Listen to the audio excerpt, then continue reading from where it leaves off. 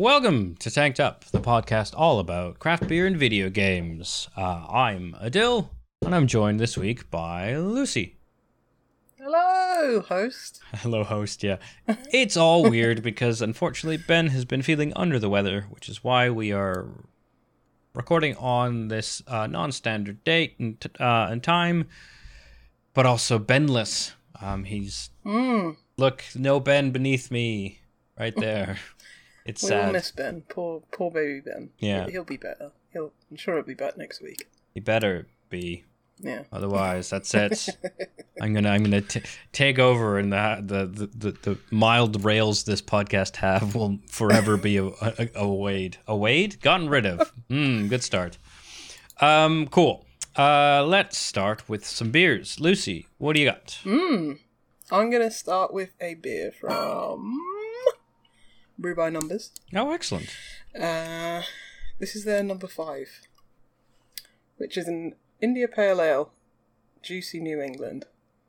So, New England IPA. 5.5%. Okay, this one was brewed exclusively for Marks and Spencer, because that's where it's from, and it was quite cheap. I think it was like £1.80 around there. So, I don't think I've had this one before. M&S stock another Brew by Numbers beer. I can't remember what the exact number is, but that's the one I usually see. So, don't think I've had this. I shall read the flavour text. This juicy New England IPA is packed with vibrant American hops on top of a soft and smooth base, pouring with a bright and naturally hazy glow. It always makes me laugh when it's like beers in like supermarkets and they say it's a natural haze, you know, just so that people aren't like, oh my god, what is going on with this beer when they inevitably pour it. So, because you must have so many people going back to the supermarket and saying my beer is off. It's cloudy. Right. There's haze. So, yeah, it always makes me laugh when I see it, but understandably so. Anyway, this beer unveils an aroma of tropical fruits and flavours of ripe peach and zesty orange. The result is refreshing, full-bodied, and balanced. Modern pale ale. Says that there's it's got a little chart. 5 out of 5 for hops. 3 out of 5 for bitterness. Haziness is 4 out of 5. Juiciness is 5 out of 5. Nice. So, yeah. Looks like it's right up your Juicy Loose alley. Yeah. So, yeah. Let's see if it's any good. What do I got? What are you drinking? Yeah. I've got a Northern Monk Patrons Project. Okay. Which is with Maui? It's Lamai Mao Mickey Pop. Where I'm looking for... Yeah. So, I'm assuming Lamau is the name of the brewery? Question mark? Okay, how do you spell it? Let me research it. Leimai space LEMAOW / Mickey Pop. Lamau. Yeah. And it's the Mickey Pop. I assume the Mickey Pop, given, like, if you look, it's like a Mickey Mouse hand and a pop, right? They're the artist. Yeah. Artist and designer from Liverpool, living in Manchester and painting worldwide. Gotcha. So this is a cherry cola sour IPA. Cherry cola. Ooh, yeah, it's a roll of the dice for me. Not a fan of cherry cola. Oh yeah, so it's a cherry cola sour IPA, 4.5%. It's mosaic and sweet and sour cherry, and I think I got this from somewhere where it was like, this is a Northern Monk Patrons Project that's on sale from one of my beer mail orders, and I was like, on sale, go for it. And then I was like, oh, cherry cola sour. Well, I like sours. Yeah. Let's see. Cola sour is a thing I've not really done. So let's see. So while I pour this, have you had a chance to taste yours? Not taste, but I've poured it. It's a good looking beer. It's definitely got that natural haze. It's not completely opaque. Towards the bottom of the glass, it's a little bit less hazy, but yeah, poured with like a massive, like 2-3 finger head, and it's it's staying there. It's not really going anywhere. Smell-wise, yeah, it smells nice. It smells a bit orangey, a bit citrus. You're definitely smelling the hops on there, so it smells a bit like Solero. Don't know if you're familiar. I don't know if it's a brand outside of the UK. It is. It's not as big. Okay. I didn't grow up with it, but I definitely have seen them. And of course, since I've lived here, yeah. Definitely. You've got that like kind of ice creamy, orangey ice cream. Yeah, we had kind of creamsicles, smell. which I think are like super low rent Solaris. Poor man's Solero. Yeah. This isn't bad. It's got that fruitiness in there. It is juicy. Let me go for another sip.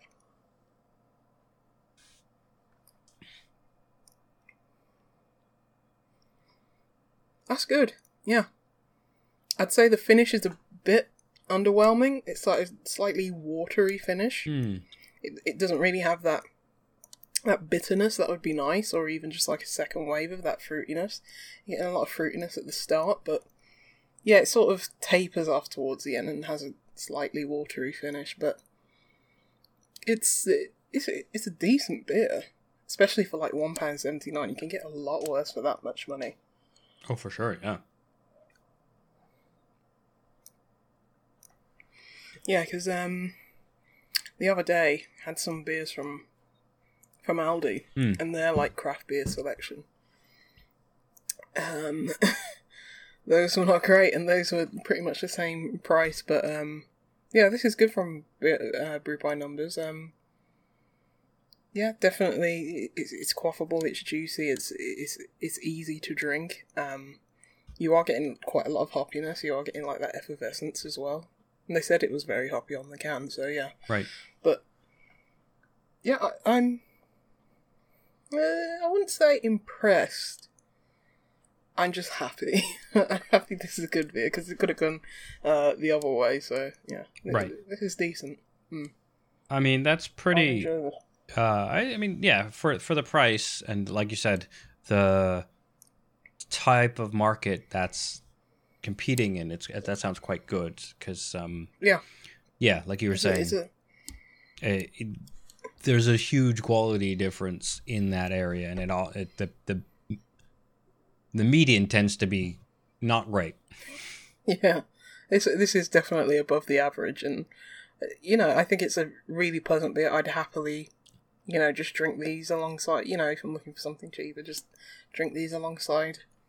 My Northern Monk, Patrons Project beers and other stuff. But yeah, I think it's really good. I think I was gonna say you could, just bring a 4-pack of these. I think it's a bit heavy, so it's not quite session.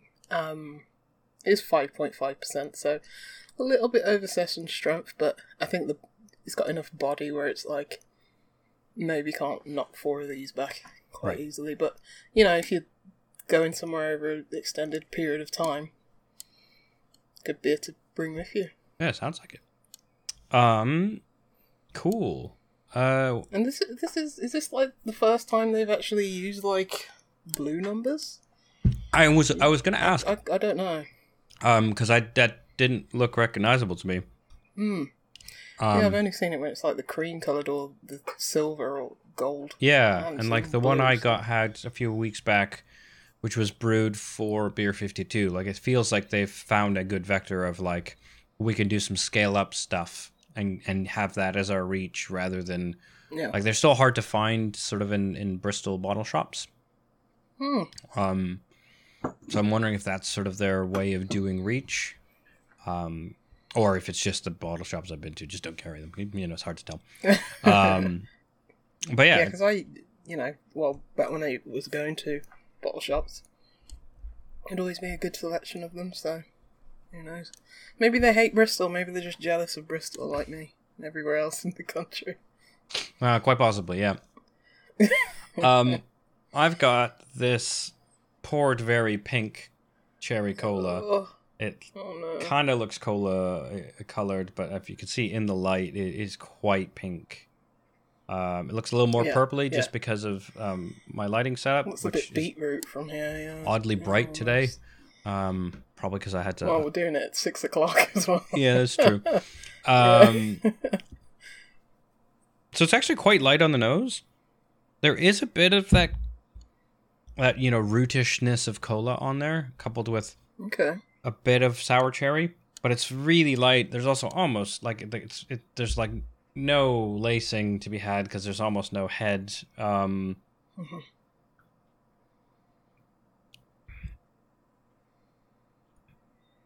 Hmm. Mm. Finish is quite wet, like you were saying yours does. This is 4.5%. Yeah. Oh, okay, that's quite low.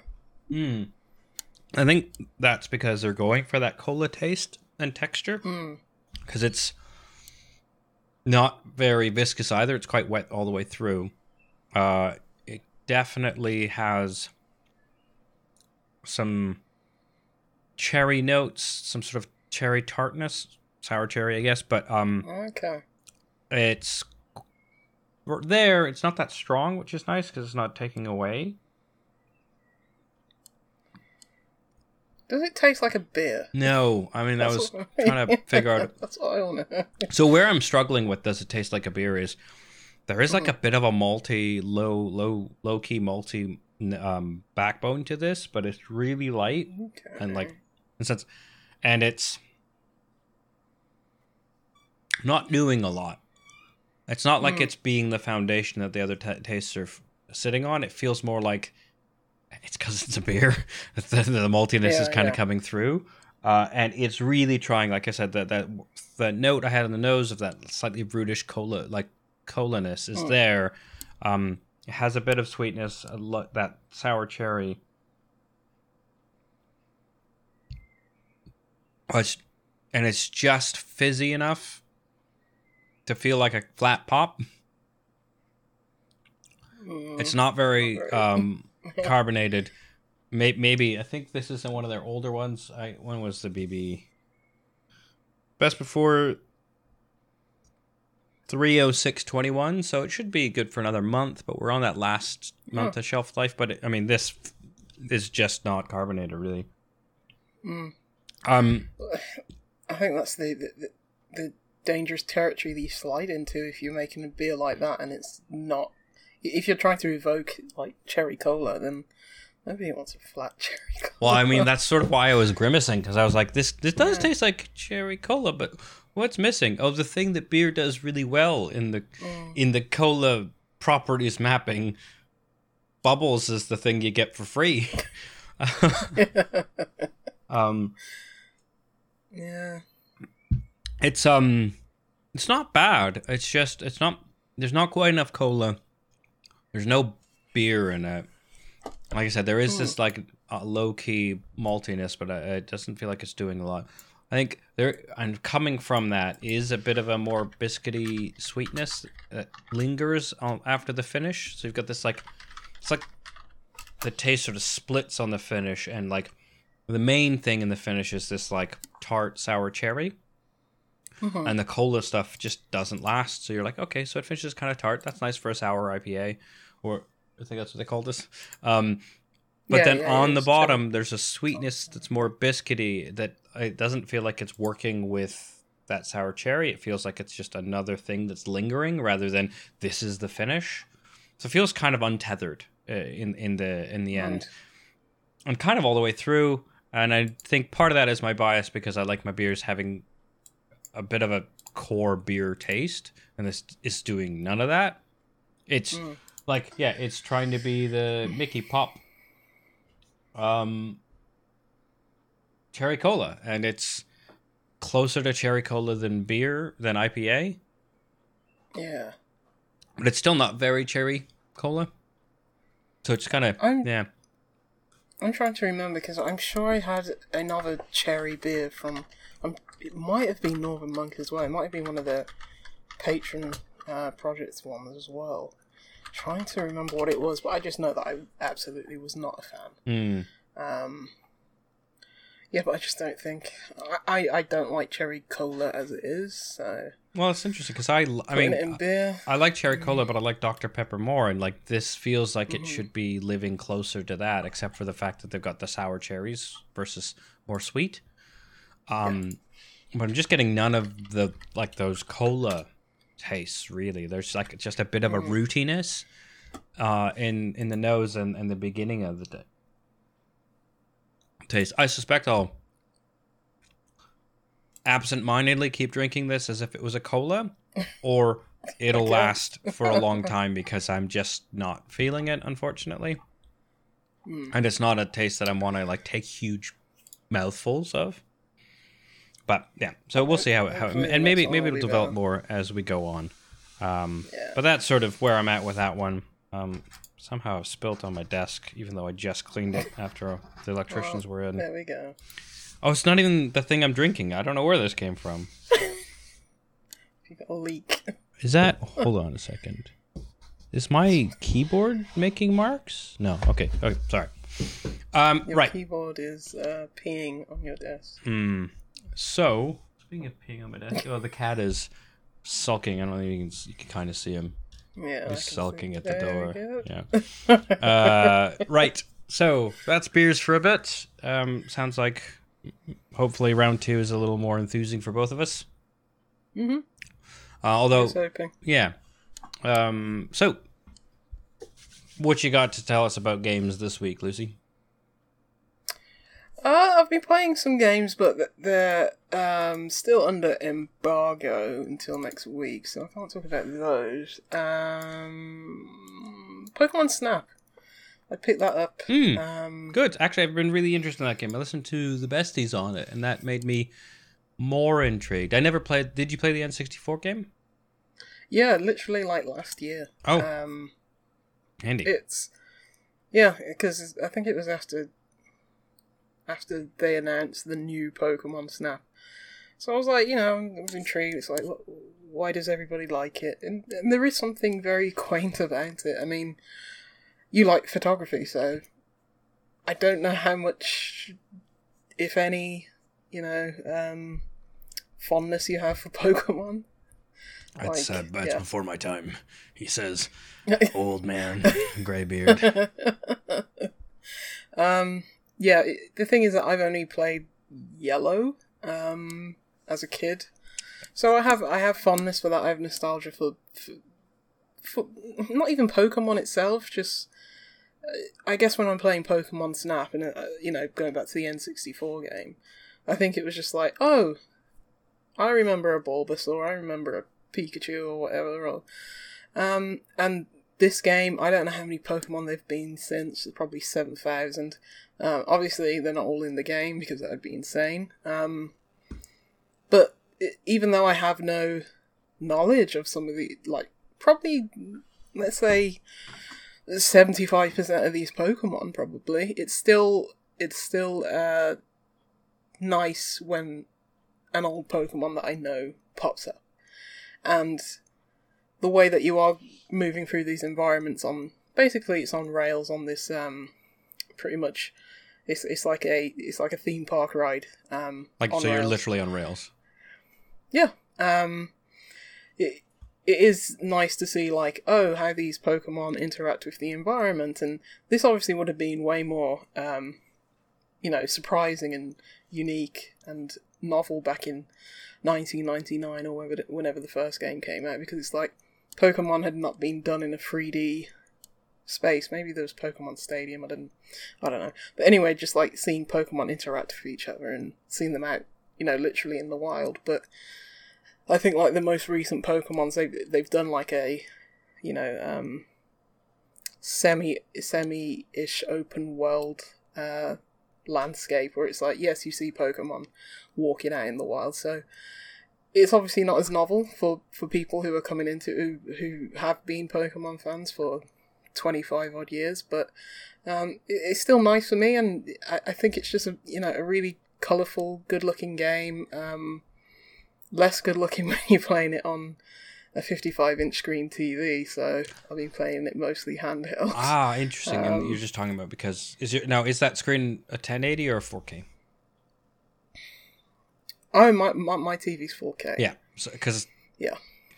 I mean, in front of me is my TV that's 4K. It's only 49 inches or something. I don't know, 40 something. But I'm like, barely. If I lean back, I can't touch it when I extend my arm. But otherwise, And so when I play Switch games, it's clear that it's not great. But like one of the reasons I really respected like Hades is it scaled really well. So although you could tell, it's like. The signal disparity is just what it is. Like the pixels just aren't there, but like the art style really lent itself to scaling up and not feeling pixelated in the places it's not supposed to. Probably because of the outlines. But you're saying not so much with this? I think it does. It does have that art style where it does scale well, and they're not going for full realism or anything. The part where I noticed it the most is after you've taken your photos and you're basically, getting them judged by, I think he's called Professor Mirror in this one, but when you're getting them judged by Professor Mirror, when you see like the Polaroids, they do look like really hazy. they look very, they look more pixelated. So it's just like, oh, it's like, you're covering your eyes a bit at that point, but the rest of the game, it's fine to play on a TV, It's just one of those where it's like, I enjoy just sitting back, relaxing, or being in bed and playing it, because it is a relaxing, like, very low-impact kind of... It's a puzzle game. Right. Because in this one, they have these different levels. It's basically stars. You get 1 to 4 stars. And, like, 1 star is just, like, taking a normal portrait of Bulbasaur, but a 2-star portrait is, like, getting him, getting a photo of him when he's eating. Right. And a 3-star one is, like, oh, he's doing some weird backflip or something like that. And 4 is when they're procreating, yes. But, so there's different levels, and it's... I think my only gripe with this game so far is the fact that in the first game, well, the only other game, you got like this thing where you could speed up. You could speed up your, the ride that you're in and go through the levels quicker. So it's like, I only need like one more picture of because you can't go backwards to complete my album. No, you can like rotate your camera around, so it's like, oh, I just missed, Pikachu there. And I've already gone past him. You can turn around. But you can't like pause the 360 degree car? No. Ugh. No, you can't pause the car. It's like in Jurassic Park, you can't pause the car. Until the car gets knocked off the rails, and then you stay there forever. Yes, by a Charizard, yeah. But you can't... I don't know if they have like the turbo nitro speed in this one. I think they might. I hope they do, but I just haven't unlocked that yet because the game opens up gradually over time the more you play, because each like course has a night and day, and you can level up each like run that you go on. So level 2 is going to be there's going to be more Pokemon. They're going to be doing different things. They're going to be in different poses and animations and interactions. So it's like you're leveling those up. You're getting all your 4-star, 1 to 4-star photos, and you're having these every now and then. It's like, oh, you can now throw an apple or whatever they call it in this game, fluffy fruit. You can throw one of those at the Pokemon. It's fun just to like just throw them right in their face and watch them like get stunned a bit. Or you get an apple, then you can like play some music, see if the music gets them to sing back or something. So there's different things that you unlock over time that help you interact with the Pokemon and make them do different things.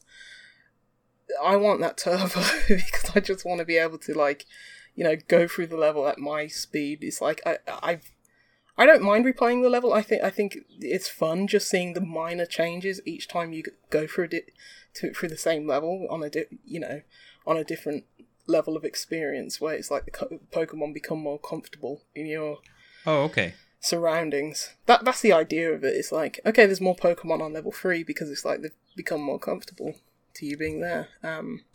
So yeah, I just really want a lot of that turbo. I mean, that sounds really kind of frustrating. And like I said, from what I've heard about these games, that's one of the things that people sort of lament or whatever is the is the like the on rails and the like. Hey, in order to get progress, you need to get this type of photo, and sort of the thing that makes me question whether I would want it, outside of the fact that I give two shits about Pokemon. I mean, which isn't a big deal. I would play a Pokemon game if it seemed cool, and like photography game seems good, but also, so one of these things is like progression is sort of get based on these kind of strict notions of what makes a good photo, and that's mostly not about composition so much as capturing certain activities.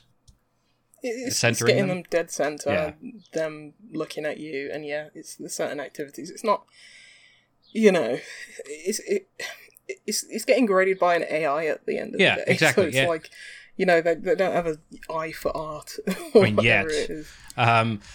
True. But like, and so like, that going in. If you didn't, you just need to know, like, this is just common sense. It's not. It's your favorite photos in this game won't be the highest graded ones, probably, right? But that's okay. And like, I like the repetition because it lets you potentially find places to take the photos you want to take. And the game is still a game, and these types of AIs don't exist such that it's going to evaluate well, and so it makes sense. Like, center, do you see thing doing thing? Cool, right? And I'm fine with those being a little artificial and against what you might want to do. Fine, right? But then if you're forced to like repeat a 10-minute run to catch a Bulbasaur or whatever, and they can't even pause, like, to me, actually, like, it's like, so even if you can pause the game, you just can't stop. Sorry, that's what I mean. I mean, they pause the movement, because like I kind of wish it was more like a wildlife photography where you sit in one spot and you wait for the right moment. Maybe. Well. But mostly, I just think I was going to say Alba on iOS. Oh, I've heard about this. On iOS? Yeah. Ben played it. I've played it. It's an enjoyable 3-4 hours, but it's not a it's like baby's first bird watching thing, and it's not photography. Yeah, I mean, so I guess it would be nice if they. I get that they're making a game that is doing this, but it would be nice if it had the flexibility to, like, for example, it's giving you these photography tools, and just because, like I said, your favorite photo might not be one that's rated well, but it feels like there's an artificial wall in being able to take your favorite photo. Wouldn't it be great if you just saw, like, you have 5 points in Bulbasaur, but you saw him and you're like, stop the tracks.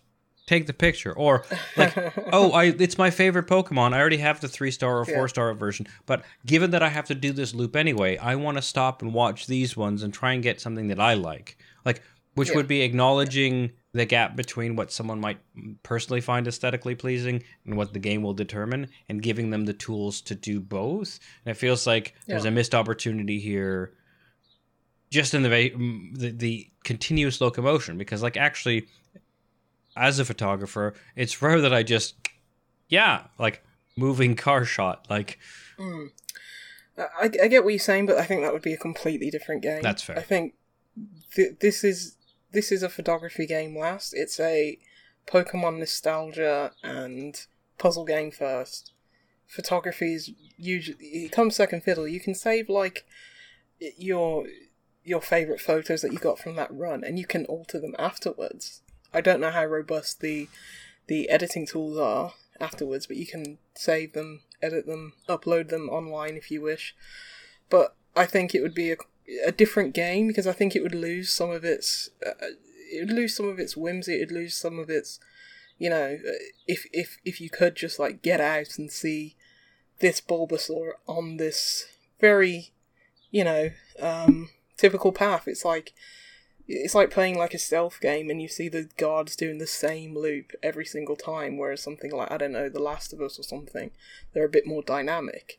This isn't the kind of game that would, I'm sure the budget was high for it or whatever, and it's a well-made game, but it isn't one of those where it's like, let's have everything be dynamic. So getting out of the Neo 1, your car, I think that would break some of the, fantasy, and it'd be like sneak behind the curtain, but there's not really much there. It doesn't have that going for it. So, as I say, I think if you're going into it, either love Pokemon or just want to, like a pseudo-idle game just, kind of? Like... Yeah, that's what I like about it. It's like, I can just snap some pictures of Pokemon whilst listening to a podcast if I want to, and it's nice seeing the different changes. I think it is a very, as you say, idle game. You're not going to be, swept off your feet with excitement, and it's going to know that it is like a tiny bit of, it's gated between when you can progress. The first game, it was like 4 hours long, so I understand that. I don't know how long this game is, but I've been playing it for a good, at least 15 hours, I'd say. Oh, jeez. This is just because bigger. just because it's like, I don't mind going on the same course on different levels, like, several times, because I have that patience. Sometimes, some games I just wouldn't have the patience for that, but this one I do, because it's just like, just snapping photos. But I think where they've really extended the content in this one, they obviously have more levels and more islands. I don't know how many there are now in the game. Who knows if there'll be DLC? Doubt it, but I don't know how many there are. But I think I've done at least 7 different. There's different islands, and then it's like, the coastal island or whatever. Well, all islands are coastal, aren't they? The beach one, where there's a nice beach and stuff like that. That you can.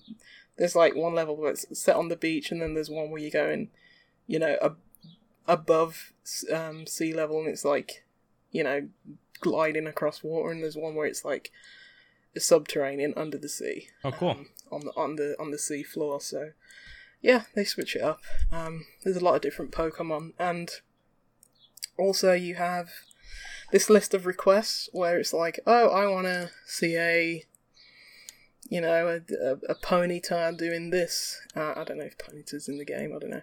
Just pulling random Pokemon out of my arse. I mean, you could have said generic set of syllables and be like, aha, one of them. Yeah. I mean, some of them generally are. Some of these other Pokemon that I'm just like, I think there's an art to making their names sound so stupid and generic, but I bet there's been so much thought and care going into it. But I think it's just like a running joke. Like, there's literally a bag of trash called Trubbish. Oh, that's pretty good. See, I would be like Vacuum Rex, and I think that's not a good Pokemon name. Yeah. I mean, yeah, there's some more nuance, right? The names are eye-rolling in the best way. But there's basically requests. It's like, yes, I want to see Trubbish farting or something like that, and you that's what he does. I get you. And so sorry. Can you, just to go to the structure of the game? So you've got a general set of, like, you go up to the island and you like earn stars, or is it that these are these requests separate, or are these like? Yeah, it's like two different tracks of earning sort of XP or doing things. Two tasks. I think doing them, it allows you to unlock different things that you can put, customize your own photos with. Like, it unlocks, this picture of, sunglasses, so I can put sunglasses on my Pokemon. Oh, like filters and stickers and stuff. Yeah, filters, that's the exact word. So that's what it unlocks. So probably not something I'm going to engage with the rewards, because I don't care about actually uploading the photos. Yeah, that's fair. I don't care about that. But yeah, it just gives you that additional content. But what I don't like is the fact that for you to complete the request, you, as far as I know, you have to select that as your favourite photo of the run, and that can then overwrite the photo that you've already got, which is like, because this whole star system, each star level has like bronze, silver, gold, platinum. So it's like 4 star levels and 4 substar levels. Right? Yeah. And so if I catch a Trubbish farting, but it's not the best photo, it's not, Trubbish wasn't in the center of the frame, or there wasn't other Pokemon around, it's like, oh, that may only get me like a 1-star bronze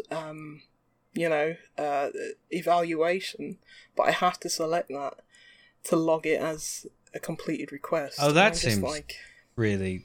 It's dumb. Yeah. It's real dumb. Yeah. I mean... That is my one gripe with the game. It's like, as soon as I take that photo, it should just be like, request completed. Yeah. Or here's a separate album of the stuff that you... Yeah, I mean, sure. Yeah, you'd think that, like, it'd be like, here's your star level shots. You say, this is my best shot. And then in your album, you're like, just go to requests. Hey, I have one of those. Who cares? Yeah. Yeah, it's annoying because it's like, on that same run, you might have fulfilled that request, but then you almost might get a 4-star platinum thing in the same run, and you can only choose one that can be graded. Right. And it's like, do I choose between the request one or this really, platinum exclusive photo? Like something I think will be hard to replicate. Yeah. So that sucks. Yeah.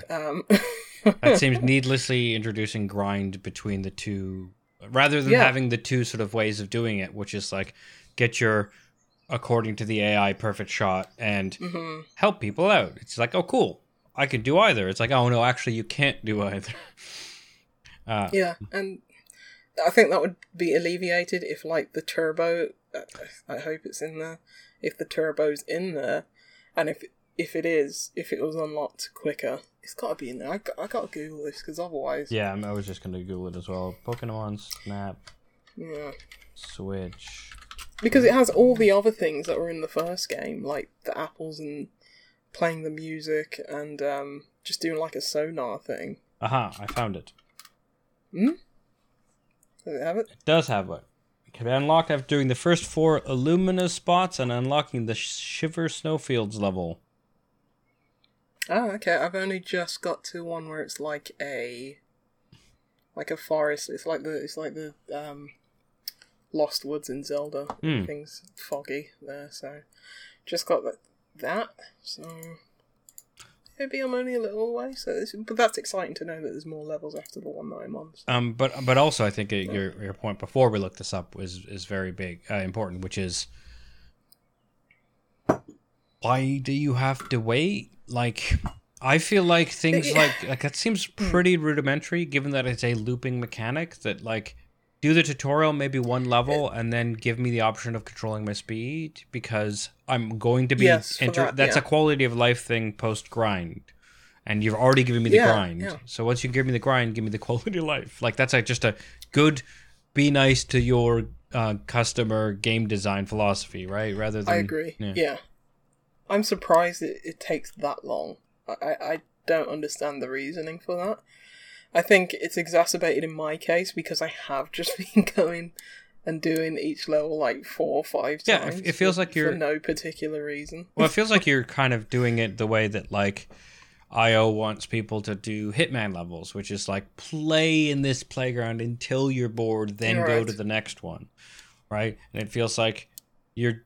That's a really good analogy. Yeah, and I have a problem. Yeah, I was like, I wasn't going to say, and it might be because, boy, do you like the Hitman games. But, I mean, I think that should be, it sucks that you're kind of, without knowing it, they're discouraging this style of play, which is actually enjoy as much of this game as you can, rather than racing through. Yeah. But I think a lot of people, I don't think it, opens up at a snail pace. I think because usually after you've done a run like twice, and there's always on the second run, you are always finding different things, either because you've leveled it up a bit, or because it's just like, no, we're going to throw new things at you. And then literally after you've done a level once or twice, it's you go back and then Professor Mirror is like, oh, I've got something to report. We found another island. We found another location. So I do think it opens up at a decent pace if you're playing that way, which I imagine most people will play that way. Right. So I think it's perfectly acceptable the pace that it's going, and it's like you don't want to just. I understand why they wouldn't just want to like, here you go, here's a free for all, here are all the levels, because someone will play through all of them and maybe just like not get the nuance of like, okay, you're gonna have to do other things on each level to evoke the Pokemon to a state where the photos are going to be better. So yeah, I understand why they dole it out like that. I don't think it's that slow. I think if you went from like A to B, the speed run of it, it wouldn't be that long. It'd probably be like a run, say like 10 minutes max. Right. I think it's like more to like 5 minutes. So, you know, people would be upset if it was like, I got to the last level in half an hour. What do I do now? So yeah, I guess maybe it's just I think I just, having never played the game, but just the philosophy of being on rails and taking photos just really hurts my brain. So like yeah, I like it. It's like being on a ride, on a theme park ride. Yeah, and that's what I like. I say it's the whimsy of that. I guess that, so I guess going with that, it's like, okay, I get that we have to be moving, but then it seems like the grind. The Pokemon will eat you if you get out your car. Right, but like the grind that introduces is, I missed it or didn't get a good shot of this thing, and my checklist says this thing is the thing. I need to see it again. I need to go back and be in that moment and get the picture at that right time. And so I think probably it's like what they want out of the loop is, well, then by going at it sort of on the default pace, you will see other things and maybe get better shots or shots you like on the way. So maybe that's why they're like, until we're in the mid to late game, I don't want you to fast forward, because I can trust you as a gamer who's gone through it to know the usefulness of not just fast forwarding each loop because you've had to not fast forward. So this is me changing my tune. I can see the well, like I can see the rationale. It's just I don't know if the rationale is carried through, and obviously I've never played the game, but like I can see the tension between a quality of life improvement and making sure that people get to enjoy what you think is the good parts of the game, which I think is just being, as you're playing it, right? Which is essentially being on the ride and looking around, and when you see something cool, taking the picture. And like, actually, if there were no requirements and you just were given the islands and the rails, you would have emergent gameplay of looking for good pictures. But most people wouldn't buy the game that's like, hey, there's a track and some Pokemon and a camera. Yeah. Go have fun. But actually, that's like, that would be the best wrapping for me, and I know immediately that that's not saleable. So maybe all my critiques, here's the grain of salt. Like, no, I completely understand that, because you like your photography. So this is very much an on rails puzzle game. Like, you may get the same, thrill out of it as you would just like any arcade light gun game. Yeah. It's just on rails and that's it. But a light gun I Pokemon hate saying game. this because it's I hate saying this because it's like, you just don't get it, man. But it's like, it is something that you have to play and experience to understand, like, the quaintness of it, and like it's a strange thing, because I was just like, I didn't have any feelings towards Pokemon Snap before I played the first one. I was just like, that's the game people liked. Never thought of why people liked it or whatever, but when you play it, it's like, oh, I get it now. It's basically a puzzle game. Like, by you saying that, I get exactly the way I need to like rewire my brain with respect to it. Yeah, I mean, it's understandable to think like, yes, Pokemon Snap, it's a photography game, because it's like, yes, that's the easiest analog, but it's kind of not. It's kind of a that's just the vector of the puzzle being presented, not the type of game it is. That makes sense to me. Cool. Yeah, because it's got stuff like it where it's like, okay, someone's got a request where Arbok and Venusaur fight, and it's like, Arbok's on this track, and if you leave him alone, he'll do this. But if I, like, first of all lure him away from this other Pokemon, and then throw an apple over there, and keep bringing him towards, like, Venusaur, then I get that snap of them fighting. So it's as I say, it's a puzzle game. Yeah, so that's the bit I missed, was the luring, the moving, the interactions, because I think the problem is it sounds like an actual Jurassic Park theme park ride, like you'd have at Universal or whatever. I can't remember if that's the right studio. Like, not the fictional Jurassic Park rides, but the ones you find in the real world, which is just like robots doing this and like no interactivity. Like, you are just watching them do their set pieces. And so I think that's the bit I was missing from even like other places I've described it, is that like you're interacting with the world and changing the loops. Yeah, because you can just leave them alone and just take photos of that, but you're not going to get the more dynamic photos where it's like they're doing this, they're chasing each other, they're doing that, and it's like, so it's a puzzle game. I mean that makes so much sense as soon as you said that now I'm a lot more interested in it, to be honest. Because like then it's like each loop you can be potentially, if you're like maximizing your experimentation, like first couple loops you have no good photos, but you're learning how to interact with whatever various Pokemon you're supposed to, and then by the end of it you can take multiple good photos at once potentially. Like, that seems like a cool way of doing the game. Yeah, and every run there's something new, whereas in the first game, like, the scope is obviously a lot smaller. You would be repeating runs and seeing the same Pokemon, whereas this, there's always an extra new Pokemon, or Pokemon doing something different. So having that, as convoluted as it seems at first, having that level system, it does open up more things. So I mean, and sometimes it can be frustrating if you're throwing an apple and you're whistling at this Pokemon and it's just not reacting to you, and that may be because the 4-star photo is inevitably on a higher level. Wait, but sorry, could you? It's like there's enough. Repeat that. Yeah, I guess I don't know what you mean by the 4-star level is on a 4-star photos on a level, but maybe I'm just not understanding the leveling up mechanic. Yeah, it's a bit convoluted. It took me a while.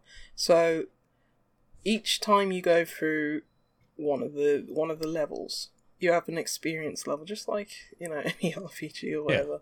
Yeah. And as you go through the level and take photos, you gain experience points. And then those experience points, it basically goes from level 1. It means on this particular route, you're gonna have level 1, level 2, level 3, so on. I don't know if there's anything after level 3. Level 1 is basically the Pokemon aren't doing much. No matter what you do, no matter how many apples you throw at them, no matter how much you whistle to them. But on level 2 of that same route, Pokemon have become more accustomed to you, apparently, and they'll start loosening up and start procreating there on the screen or whatever, and then so on and so forth.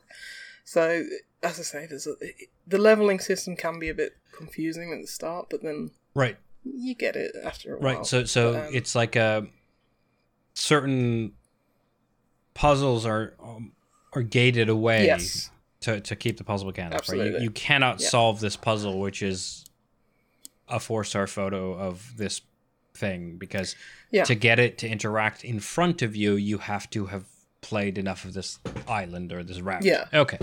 That makes sense. So in that, I guess it can be frustrating. It's like, I just want, this Pokemon to do this 4-star thing, and it may not be possible if I'm on this level.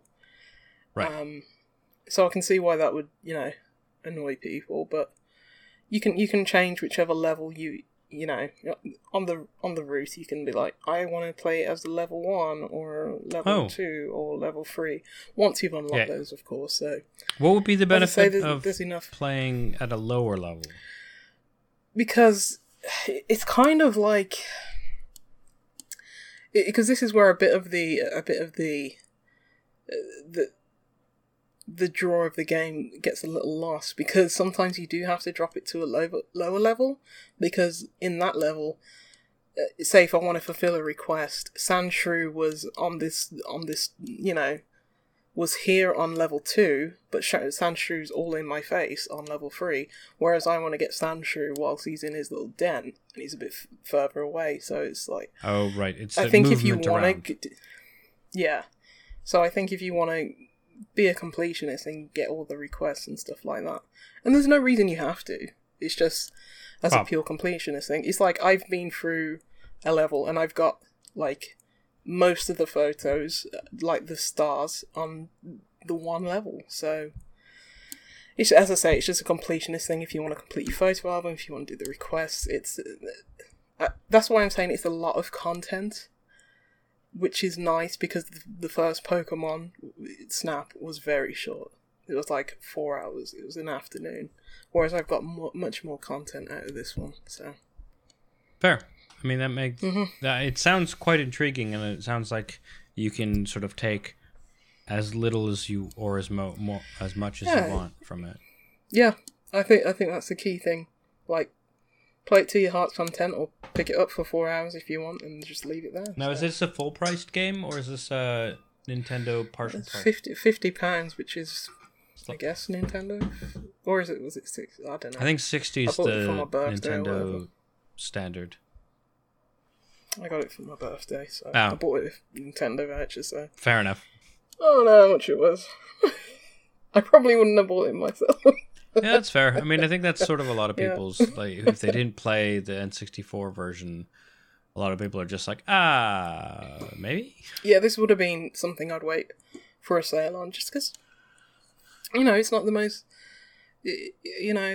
exciting of games. It's not like a new Mario or a Zelda. It's not that kind of tier, but it's very enjoyable. It's very low impact. It's just, it's... I played it for 5 hours straight one day. So it's I mean, that's a selling it grabbed point. me enough. Mm-hmm. I mean, I was gonna say it's also like just not one of those zeitgeisty games, like where Twitter sphere media, games media, etc. are not like busting up wanting to talk about it. So it's again much easier to put the pause on these types of games, right? Yeah, and as I say, I think it's because just the time we're in, like, seeing Pokemon out in the wild, it's not novel anymore. The games are like that now. Seeing Pokemon rendered in 3D and, we're past that. It's no longer 1999, so... Right. But I still find it quaint and enjoyable. I mean, that sounds great. That sounds like it's perfect for you. For me, like I said before, it's just like, I don't pocket monsters, so, like, if it's... Yeah, and I don't know what half of these stupid pocket monsters are. I don't know what Trubbish is. I learned that there's a thing called a Raiju, which comes from a Pikachu, if I'm not mistaken. Raichu. But that... Yeah, but then Pikachu doesn't want to evolve for ages, and then you say, no, Pikachu, you evolve, and then you realise, like, Raichu's not the best one anyway, so let me just get rid of Pikachu and Raichu out of my team. And you get rid of them by what? Sacrificing them on an altar? Of course, yeah. Yeah, good. Harvest their organs. Yes, of course. Lightning Heart. And then you feed that to your Charmander, and then you make Fire Lightning. I know Pikachu. I mean, Pocket Monsters, whatever we call these things. Yeah.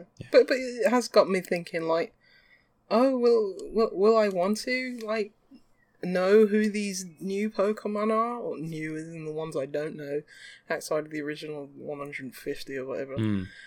Should I look into that? I don't even know which game they're remaking and bringing to the Switch today, but it's like, it's all part of the big Pokemon machine. Yeah. It's just, this is like free advertising, basically. Yeah, I mean, it's also a great way for them to keep people into Pokemon sort of throughout the years and time between games, right? Yeah. Makes sense to me. The original Pokemon the development is a fascinating story, so I think I watched like a video on MinMax where because I think there was a book that came out about Iwata's, history, and I think using that and just other research, guy from MinMax, I think it's like a 10-minute video on just like the development of Pokemon Snap, and it's interesting. I'll have to take a look. Shan't go into it here, but yeah, it's weird. I mean, that sounds like Pocket Monsters to me. Yeah, they are weird. Yeah. Any other games you've been playing, or is that the main non-embargoed? That's the main one. I do want to shout out some other games that I played. I think I started it. Was it yesterday? What is time? I just saw on like PC Gamer and a few other things where it's like, oh, there's this point and click adventure that's completely made out of paper, and it's called Papetura. Papetura. I think I'm basically at the end of it. It's only about 2 hours long, but I think it took this guy 6 years to make it. Oh wow! And it's got this it's everything's made out of paper in the game, and it's insane. And I've been mashing F12 whilst playing this game, just taking screenshots because it's really really impressive. Yeah. It's ridiculous, and just read about it, and I was like, oh, let me go to the Steam store and have a look. Just reading the reviews, all very positive at the moment, but I think the review that I saw when they said, oh, it's like Machinarium meets the Neverhood, and I was just like, take my money now. Yeah. But yeah, it's definitely got that kind of like Machinarium vibe where it's like there's no dialogue, there's no words, and it's got like the same guy doing the music who does the music for Amanita Design, Floex. Right. So it's got weird, really odd, not quite eccentric, but different soundtrack. But yeah, I've enjoyed it. I think I'm right at the end. It only took probably about an hour and more than that, maybe hour and a half, 2 hours. So it is really short, but I just think when you see something as creative as this, it took the guy six years to make. It's like, wow, yeah. How should I buy it for? Like £8?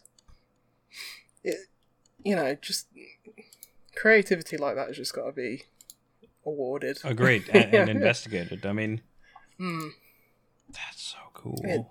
Also, like, if the narrative is good, I mean, this is the thing I love about point and clicks is that, like, you can focus a lot of your time on narrative and aesthetics because, for the most part, the gameplay mechanic is out of the box, right? That's just not a thing you need to spend a lot of time on, unless you want to for various reasons. But, like, also, makes it more accessible because it's simple mechanics, and then which means you don't have to concentrate on anything else except the pretty, which this seems excessively. Yeah, because you're playing through it, and then it's just like you're just taken aback and just thinking he made all this, that like everything in it is made out of paper. So yeah, I just wanted to give that a quick shout out. It's not the best point and click adventure game. It's very rudimentary. Not really. There's no like inventory, management or Oh, so it's much more like navigate the world versus solve puzzles. Yeah, and it's not really got. I mean, it's a paper world, and there's some baddie who's like setting the place on fire. So the story is about being an arsonist, but. Yeah, the story isn't deep, but as I say, this is, I wouldn't say style over substance, but it's got a lot of style. So. Right. And yeah, check that out. And the other game that I played, very short game, also, I'd say it probably took me, 3 hours? 3-4 hours? It's called Pocket Watch, which is, are you familiar with Sock Pop and their games? What? Give me. I'm really bad with studio dev names. No, it's fine. They have a really interesting thing because they're I believe, 100% funded by Patreon. Oh, wow. And basically, they put out a new game, like very small in scope, small in, obviously budget and everything. Very small game each month for like Patreon supporters. Oh, I have heard of these guys. Yeah, and they also stick their games on itch, and I think they're starting to bring their games to Steam as well. I bought this on itch, and they give you a Steam code as well, so I was like, okay, I'll stick it in my Steam library and play on there. Yeah. But, it's basically a Groundhog Day kind of thing, where you wake up on this little mysterious island, you're a duck. Good start there. And and basically every loop, the world's going to end at the end of this day. This isn't a spoiler. It happens like your first run, because there's a volcano, and it's like, okay, this duck has to stop Rapture and the end of the world, and you basically get this pocket watch, and then it's basically just a little puzzle game where it's like, okay, on this run, because you start off on like this this even smaller island attached from like the main island. It's like a little archipelago, and basically this dog who's like who ferries from. He lives on that little island. He ferries over to the main island, but at the very start of each run, his boat is broken.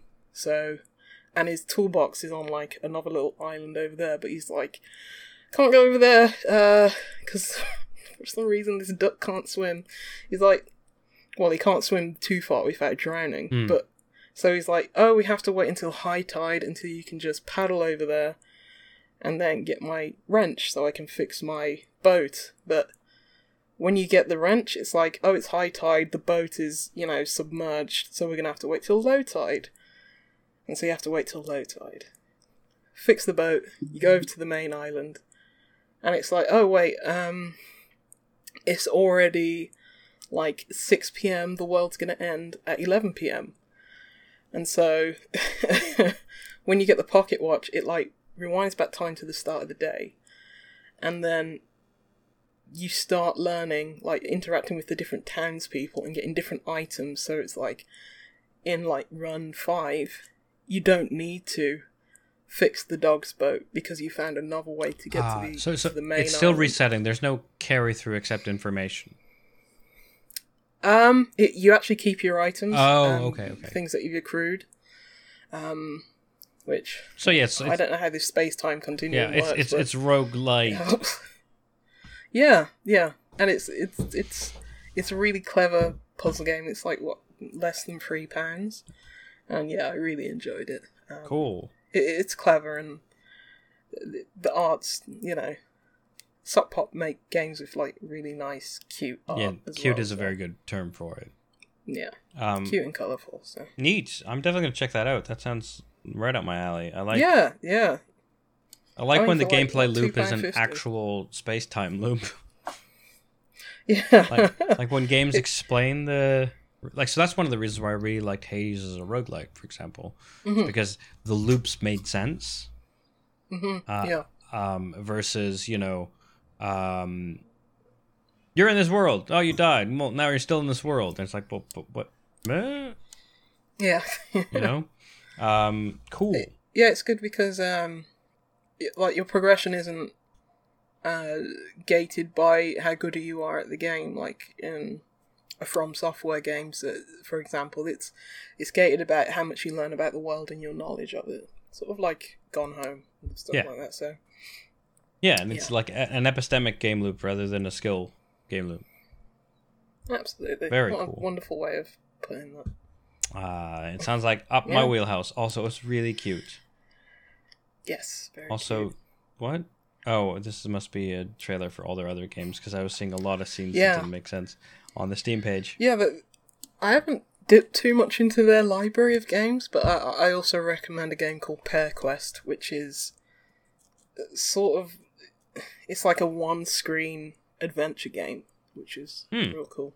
It's like 1-bit black and white art, sort of like in Hidden Folks, and it's the whole adventure like Probably about an hour long. Takes place on that one screen. It's very zoomed out and small, like, say, hidden photos. But yeah, Excellent. Sock Pop.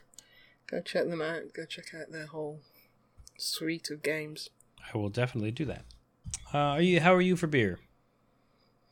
Just finished, so could do for another. Excellent. Let's crack in to beer number 2. Yep. Why don't you go first again? Alright. This is from Twirl. And I've actually been waiting to have this on a podcast for a few weeks, so very excited. It is... I like this name. It's called Red Sky at Night Brewer's Delight. Ooh. It's an Imperial Red Ale. Hmm. And it's a collaboration with our friends from Slow Burn Brewing Company. No, Co-op, sorry. Yep, brewed in Copenhagen, Denmark. 7.4%.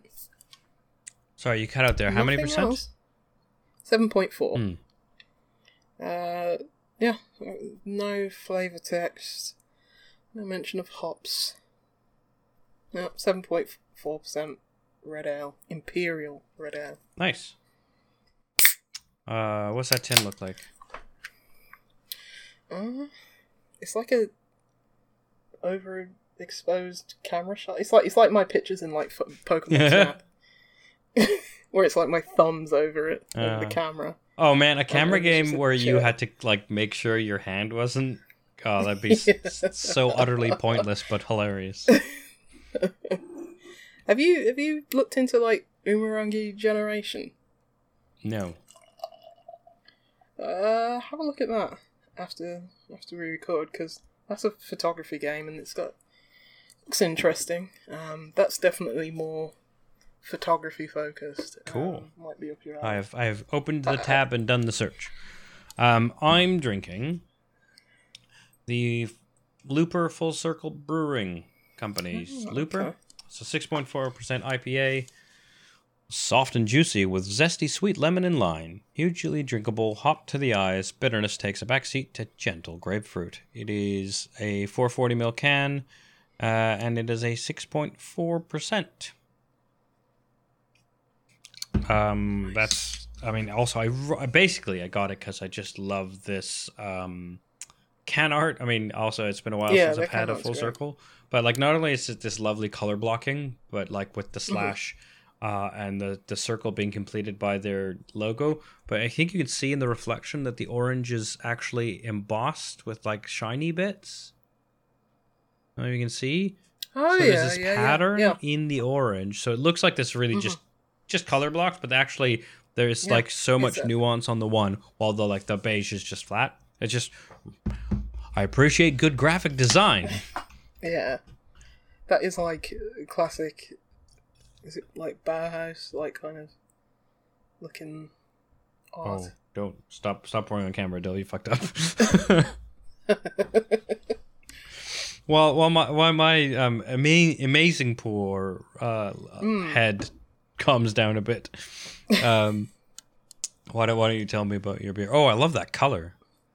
Yeah, it looks like a red ale. Mm-hmm. It's a lot darker. I was gonna say I get the Imperial kind camera. of just by the looks.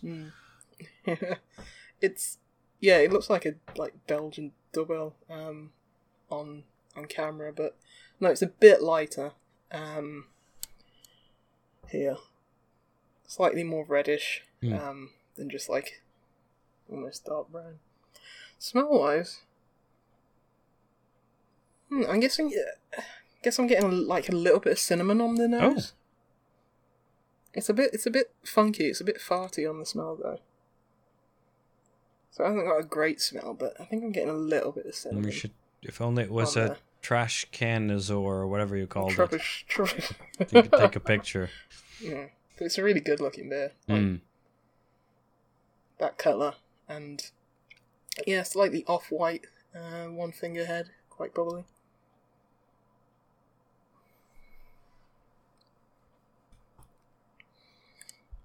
Oh, I like That's that look on your nice. face. I think it's because I haven't had a red ale in so long. And like some some red ales, it's like, have a bit too much maltiness, sometimes they're a bit too, like, a bit too carbonated, a bit too gassy. Whereas this, it's very soft. It's like there's hardly any carbonation. There's like a few bubbles in it. Oh, that's interesting. I would have thought it'd be a little more carbonated just because of the head, but yeah, but it's not. But that's not to its detriment, because you're still getting you're getting a nice maltiness, but it's not overpowering, and you're getting a bit of earthiness, but you're also getting like a slight bit of fruitiness as well. Hmm. Yeah, a slight bit of fruitiness, like almost cherry, but not in like your cherry cola kind of thing. Like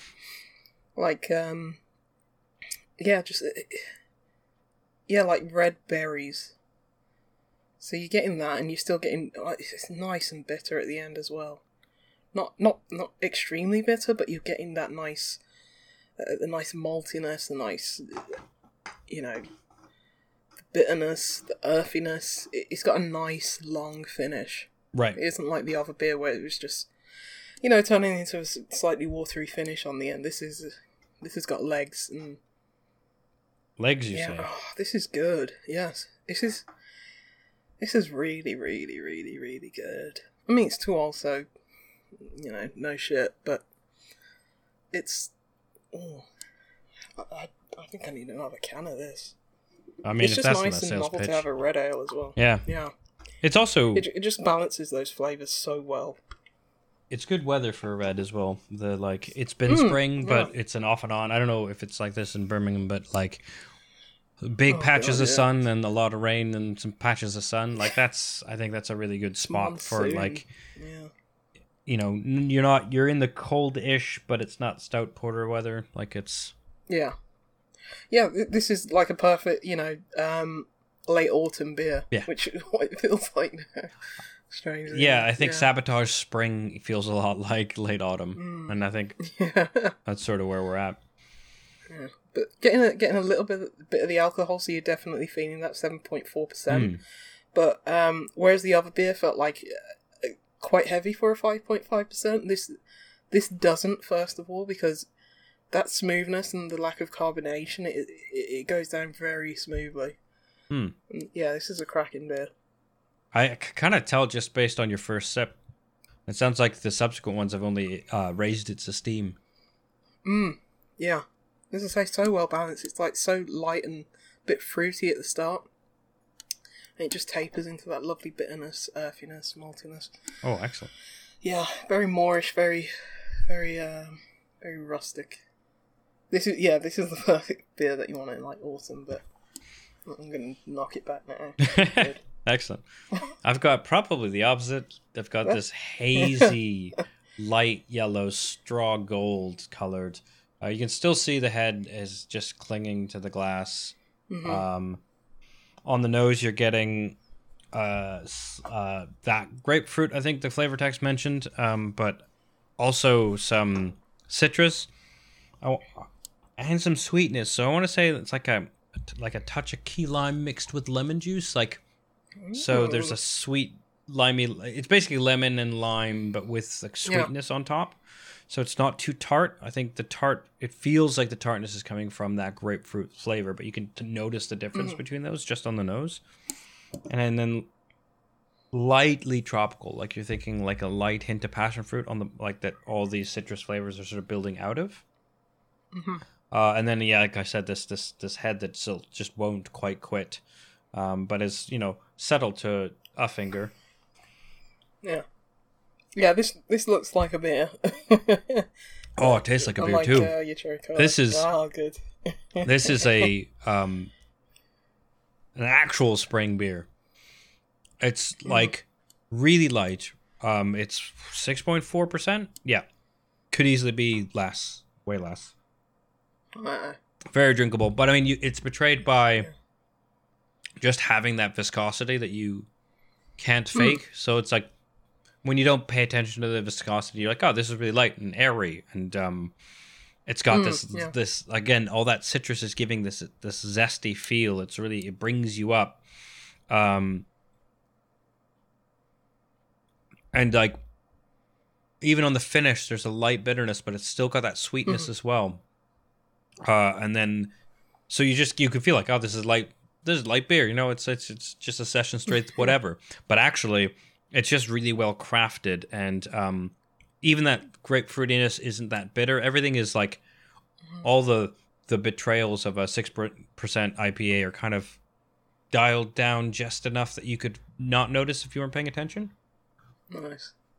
What I really like though is it's got this again light maltiness that is there through the finish, and then you have so it finishes kind of sweet and a little malty, and it's saying, hey, this isn't just a light frothy juice. Like, this is clearly a beer. The bitterness is light but there throughout, and then it ends kind of malty and a bit of a sweetness, but the rest of the flavor is kind of this grapefruit hoppiness, and it's just it's really refreshing. I can pound through this, but at no sip doesn't feel like I'm drinking a beer, despite the fact that all of my descriptors are saying light and zesty and drinkable and easy and kind of watery feeling.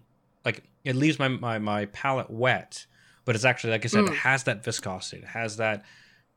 They haven't leaned too far away from beer, so that you can like the markers are there. It's just really easy to drink, so it's kind of easy to be like, oh yeah, this could be a session thing. Like, no, it couldn't in these specific ways, and that's why it's a beer. Yeah, I'm really enjoying this. Hey, it could be a session. It just depends how hard you want to go into that session. So. I am classic session. The Imperial Stout. Any beer is a session beer. Yeah, agreed. Yeah. Quadruples are my favorite session beers. How that session's going to end. Yeah, so really excellent beer. I think this is like a quintessential spring beer because it's got some boisterousness to it, but it doesn't betray that. It's like I said, it's like soft and zesty with sweetness. So again, the tartness is like the zestiness, even though it's like strong citrus, is just sweet enough that you're not distracted or you're not pulled away. You're still encouraged to take bigger sips because even though it has these sort of malty, slightly bitter notes, they're all, like I said, taking the back seat. So you could just, yes, yeah. It sounds excellent there, Ben, in the chat, because it is excellent. Yeah, great. So that is that an IPA? Is that the style? Yes, it is an IPA. What's the style again? Yeah, just an IPA. Yeah. Nice. Yeah. Yeah, I don't get enough full circle. Yeah, no, me neither. In my circles. Me. Yeah, I don't. Yeah, but I've enjoyed every beer that I've had from them. Yeah, they have had some really decent IPAs from them. So and that one's called Looper. Yeah, Looper. I don't know why. Maybe they're a big fan of. It's based on that film with Joseph Gordon-Levitt. Joseph Gordon-Levitt. It's like Bruce Willis in it. Yep. Wow. Yeah. I've never seen that film, so that's pretty good. I like it. I know that trivia. Okay, nice. Yeah. It's basically Pocket Watch from Sock Pop. Then maybe I don't know. Sort of, yeah. If the goose turned into the dog or something. Spoilers. All right. So I just have the one game to talk about this week. So let's barrel through. And in fact, do you think you watched me play a bit of it? I did, and it was quite hard to watch. Like, I think one of the last streams I watched you play was the Size Matters, and I was just enraptured by that, and it was funny and it was brilliant. This one, not so much. Yeah, I mean, and that's nothing to do with you, and you made it very entertaining. I'll give you that for considering what the subject matter was. So, but yeah, yeah. So this was The Invisible Hand, which is sorry, I thought I had Steam open because I was going to read the descriptor, because it's like a how do you describe it's like this? Like Trucking Simulator. How I like to play Trucking Simulator, but I'm sure as Well, that's the thing. It's like you hear like army vets playing like Call of Duty, and you hear like people who do lorry driving for a living playing Truck Simulator. This feels like a simulation game for boring finance people. Well, I mean, so this is the thing. It's called The Invisible Hand, and it is. They describe it as, want to get rich quick? Welcome to Ferios, where you'll be empowered to pursue wealth and success as a mid-level stockbroker. Your wildest dreams of wealth can come true at the cost of everything else. And one of the tags is satire. And I think satire is a real tough thing to do in games in a way that most people think is easy. But basically, the game opens with you're in the middle of the market's crashing, everything's going wrong, and like you're inundated with people talking to you, and things on the screen indicating things are crashing, and phone calls coming in, and everything's gone wrong, and then it reintroduces you as like someone who emerged. Basically, the company you're with was being naughty, and you emerged kind of unscathed, and you're being interviewed for a new position at this other company, and you spend. They're like, you have to take the ethics quiz in order to satisfy the Trades Commission, and they're like, to pass you need 80%, but our PR says we should voluntarily only allow a pass to be 100%, and then it gives you a series of like situations of ethical quandaries, but the bottom option is always the obvious one, and it's always the bottom one. It's and this is what maybe I just didn't get if that was satire, but it's literally what it is in every single place that I've worked for. I work in finance. Every single place I work for, it's always 80%. It's always the most obvious question. It's like, yes, I don't hurl abuse at my colleague. I be nice to them. Of course it is. And it was just too. It was like, this is horrible because I do it so many times in real life. Playing it in a game just would not be enjoyable for me. You know. I mean, and I think they were trying to take the piss in the sense of making it really obvious and always making it the bottom option. No, but they are really obvious in real life, I think so it was like there was no satire. Yeah, and then, I mean... it was like, this is what they are. And then each option you have, there's like a line of dialogue from the person giving the quiz, and they're like, you better hurry. And I think that immediately showed me one of the downfalls, which is some of the voice prompts are, they read the thing, you hit spacebar, it goes away, and some of them are just on screen and they go away. But because the generic format of the game is essentially when you start trading, you're staring at one of 4 screens, and you click to move around the 4 screens, and at the bottom you'll get dialogue you overhear. But some of that is like someone's talking to you and it's part of the plot or whatever, and you have to hit space to proceed, so you have to acknowledge it, and some of it just goes away, but it's really quick. And that disconnect, while the whole point of the game is you're being inundated with like a ton of information on your screens, just gives you... It's not nice to play because you feel like you're on the back foot in a way I don't think is designed. I think it's just impractical. So you go through this and you get... And then basically I played 3 or 4 days, that's it. And the essential loop is... You start. Will you be hired? You're like an associate, and you have to outperform this other guy, Troy, I think his name is. But I wouldn't be surprised if he was auto-generated. And I like it. It's a first-person game. You walk around the trading floor, but really you just walk to your desk in the morning, sit down, trade, get up, go get coffee or tea, which speeds up or slows down time. Really cool mechanic. Dude, this game is triggering for me. Yeah, and then at the end of the day, you get up and you leave, and you never go to your home or whatever, even though you can buy stuff for your home, which I think that's like good satire because your life is your work, right? But it's not enough, and like it's also just like hammers home how the third person is literally window dressing, because you really are just getting to your desk, except for a couple people you could talk to. Most people, there's no way to interact with a lot of objects. You can't talk. And then you're just sitting here. And on day 1, this guy who's your pal who got you the interview is like, oh, don't worry, we've got a secret insider trading portal that we'll put on your fourth screen in this communal environment that everyone can see, but don't worry about that. That's not going to factor in. And then it basically tips on how to make sure you win, you outperform the other guy. And then sometimes, and the next day you go in and it's like, oh, there isn't those tips, so you'll have to fare yourself. And you can overhear things people are saying inside. You have to like figure out what good tips are, because you've got like people who are saying things on one screen, and then the news ticker on the screen that sometimes is the cheating screen, and then you're shorting and long holding stocks, and it tells you quickly what those are. And you can, some things are tied to production, so oil's going down, well then the plastic stocks will go down as well, etc., etc. And like, I also worked in finance. I worked for an investment firm for 6 months in 2003 when I was training to be an economist, and I realized I didn't like this. And so I feel your pain. But the gameplay, like, so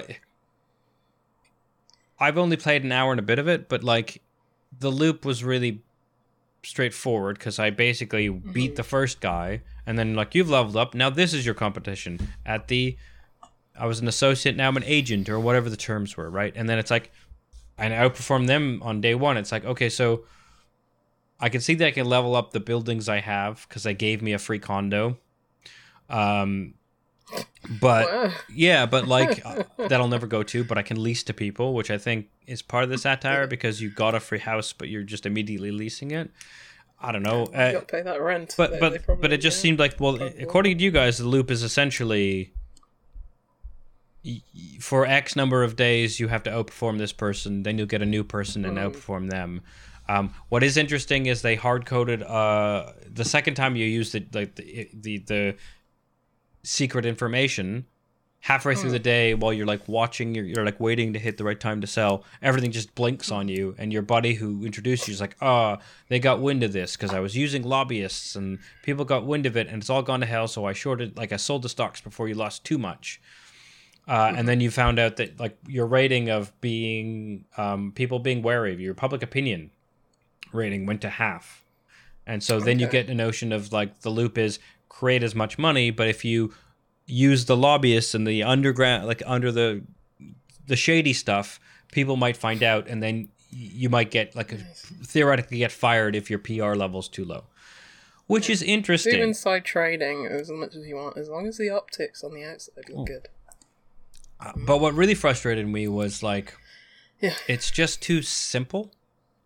That was going to be my question. Like, I know you only played for like an hour and a half, but can you see the strategy there? Do you think, because it's got really positive reviews on Steam, do you think that it is a game which was like you need to dig into the game to really understand its nuances and understand its strategy? Well, I think so. Part of it is the just like it gives you PTSD or whatever, right? Like I have no interest in mastering these fake investment mechanics. Wolf of Wall Street, yeah. Right, like that's, and if you're calling yourself satire, you have to give me more. But also, it's a really like I think it's really simple in the sense of, even though it didn't do that well, you can watch the VOD. Like I missed the optimal point of selling, but especially with coffee and tea, it's like, okay, well, I know like the game has told me from my insider tip that the stock will surge at 4. And it's frustrating because it's not like, it's too simple, because what would be interesting would be like, oh, they're going to release their financial info at a press conference at 4. Give the nuance of how insider trading goes versus just saying, we know it'll, like, there's some dressing on that, but essentially if you're in the middle of the day, you can't read all the things. So then it's like, okay, well, close to 4, I'll just get up, get tea, and slow down time, and then I can really look. Basically, I'm watching the graph, and when it starts to do this, it might do this a bit, but I'll sell somewhere in that squiggle before it plummets, right? That's the game. That's a term for it, squiggle. Yeah. Mathematical term. Yeah, I'm an economist, trust me. In the same way, like, I mean, again, part of it is like streaming and trying to balance looking for things and being entertaining. But yeah, like Ben pointed out, oh yeah, there's definitely a point where you were looking at the chart but distracted and you didn't sell. But like that's the loop. And like you can do that loop fairly by like learning who the good tipsters are, or you can do it unfairly, or probably both, because you can't just do the unfairly. Like I can see, like it seems pretty. The meta loop seems pretty straightforward, which is you can only abuse the insider stuff too much, but you have to still outperform this other person. So you have to learn. Like I'm assuming in the next few days I'll have to learn a bit more of like what good tips and bad tips look like. Also the fact that like they say the tips are based on likes. So then so if something is increasing in likes a bunch, I can invest in that tip knowing it's good. That seems to be the way that the game wants me to learn, but also that's just not how the market works.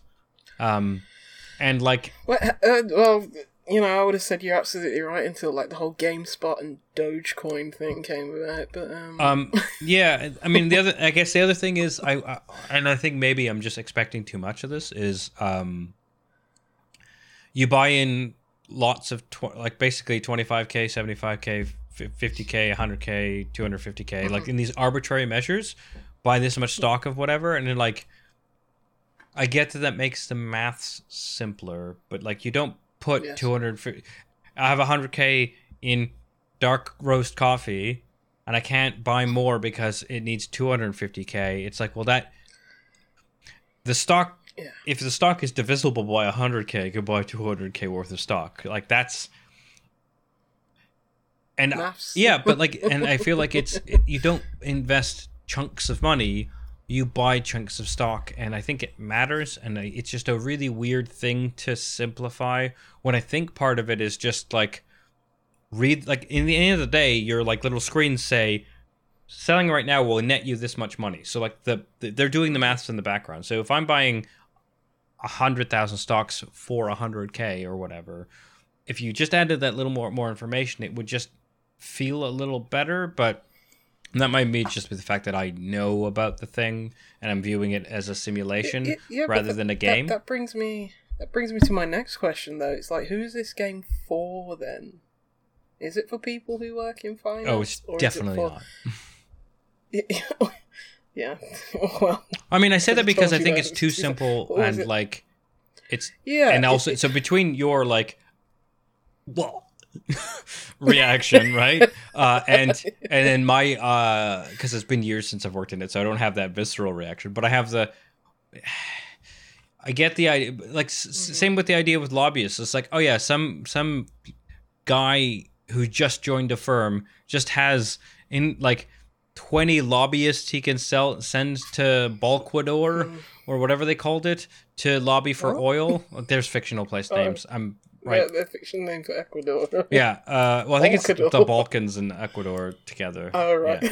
But like that type of thing where it's like you send lobbyists. It's like, look, I think that's actually that's pinpointing my problem with it is you're both simultaneously just a cog in the machine, but also very powerful. Yeah.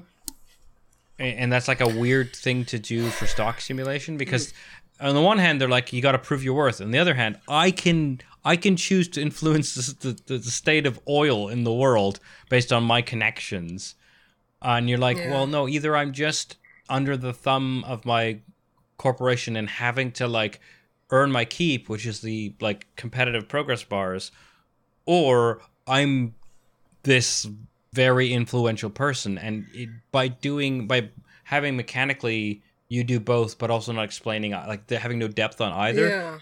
Like the first guy I beat really easily because I just followed the game's. I didn't even follow the game's steps optimally, but there was no way. And then I like walked over and looked over his shoulder on his screens, and he was trading in the millions, and I was trading in the hundreds of thousands. But I beat him on experience, and so I won. And I was like, I don't think this is. Like, don't show me that he's a better trader by a factor of 10,000 or whatever. Like, that doesn't make sense. It seems like it's caught in between two worlds where it's like, it's not quite a deep strategy game. Like, I don't know, like something like Football Manager when you can get really into the minutia. Especially if you can only trade in, like, you know, these, as you say, very arbitrary amounts. And it doesn't seem like it's like a light-hearted puzzle game that's got the satire, where it is just like, okay, this is a very bad analogy, but like Say No More that I played, that I spoke about a few weeks ago, where it's like, that is essentially a comedy game, not a strategy game, but it seems like, you know, you're trying to lean into that, you know, anti-capitalist satire, but on the other hand, you are trying to have this, or try to strive for, like, this realistic stock simulator, and it doesn't seem like it's like push and pull. It doesn't seem like it's landed somewhere where it's going to find a particular. I don't know who the audience is. Maybe it seems like it might have found the audience. I just don't know who that is. But I mean, I think it's people who want to feel like they know about the stock market. If I'm being really rude, like in the sense of it's got the bare bones notions of what a short sell is, what holding long is, but like you don't buy long except in like that Vin Diesel movie with Giovanni Ribisi, what was it called? Boiler Room, right? Where they were just spitting out terms, right? Like you buy a stock and you hold it. That's what being long is. But like you short a stock means something very technical. If you're not shorting the stock, you're buying it. There's no like even just like the way they use terminology, it's like it's just it's loose, I guess, is the thing. Yeah, it doesn't seem like, or it's like we're just taking from these terms just to make a fun puzzle, light-hearted puzzle game. As I say, it seems like it's caught between the two. So it's like, yeah, like people who know about stocks and shares, and would they get any enjoyment from this? I don't know. It's an interesting one. Very, very bizarre. I mean, and clearly good. Like a lot of work has been putting into it, but also like, and I think the satire is the like every day someone seems to be fired, and it's put on all the screens, right? And you're like, it's cutthroat, quite like ... I get what you're doing, but again, that's that heavy-handedness, because I was going to say a good example of where this was done right. It was like in GTA 5, where people got really into the meta game of the stocks and shares. Right. And it was full of satire because that is that game. And it was holding over time, especially. And there was a benefit, a real world benefit. Obviously this game doesn't have the budget or scope of GTA, but essentially you're buying stocks to get more money to buy a better house and a better car in GTA and stuff, so so I think that's it done well, whereas this is... So I think I think that you've reminded me of like the weirdest thing for me, which is, so if I was a person who worked as a broker, I would be buying and selling stocks on behalf of people, and I would be taking a cut. That's the fundamental role of being a broker, and here it's like you got a pot of money, buy and sell and make money. And I don't get calls from customers. I don't have any notion of what I'm like. If you look at the game, I just have a pot of money I'm investing in, and I'm making money, and it's not clear whether it's the firm giving me a pot of money to just make money for the firm, or whether it's a pot of money I have. I do take a cut, and I could probably... But why would you be in an office, though? Right, and so I'm making money at the end of the day for me, but it's not... Yeah. The game hasn't really telegraphed who it's for, and I didn't bother doing the maths of is it a cut. But like that first scene where I'm getting harangued by people saying, what's going on, etc., means they know what the role of a broker is. But then when the broker role comes up, I'm not doing any of the that's actually what it is. That's the simpleness. I've just figured out. It's like I'm just some dude with a pot of money, putting it in stocks, taking it out. But I'm not playing. You just walk to an office and they're like, "Yeah, have a seat." But if it was Day Trader Simulator, that would make sense because it's my pot of money and I'm just trying to make more money for me. But this is supposed to be a broker, but literally the term broker means I am the middle person brokering on behalf of people, and they've cut that entire part out for simplicity. Because so actually, But you'd if you imagine that haven't, you'd watch get, like- Boiler Room, because the whole point of that Okay. is tricking. It's like a Ponzi scheme type thing. Spoiler alert! But like you can kind of figure out that something shady is going on. The whole point of that is working the customer to invest so that you can take your cut. It's not here in this, but it's this. Like that's where you make your money on trades. But if I can I thought they would've arbitrarily had, like, trade as much as I want, theoretically, I could lose all the money that I was given. Like in the real world, if I was a broker who just decided to lose money on all these bets, like I would still be generating income in a different way than the game is portraying. I guess that's what I'm trying to say. But that seems like such an easy problem to fix, where it's just like, I don't know, in House Flipper, where it's like you get an email from, can you come clean my house? I'd like to buy stock in Dark Roast or whatever it is. It's like, Yeah. And then I can Surely say, that's a simple or thing. I get this tip from the cheating screen, right? And then I go, hey, whale customer is a whale. I've got a hot tip that we need, like the market's saying this, but it's actually going to go this. And so you need to trust me. I need to give me 200 grand to buy into this stock, and we'll both make money off of this. You'll make way more than me because you're putting the money in. that would be interesting. Right? Yeah. And like, Get that $1 million right, trader. it's, to be honest, that's a way more interesting social political dynamic than, Yeah. well, there's a slider that says this time you got caught with sending generic lobbyists.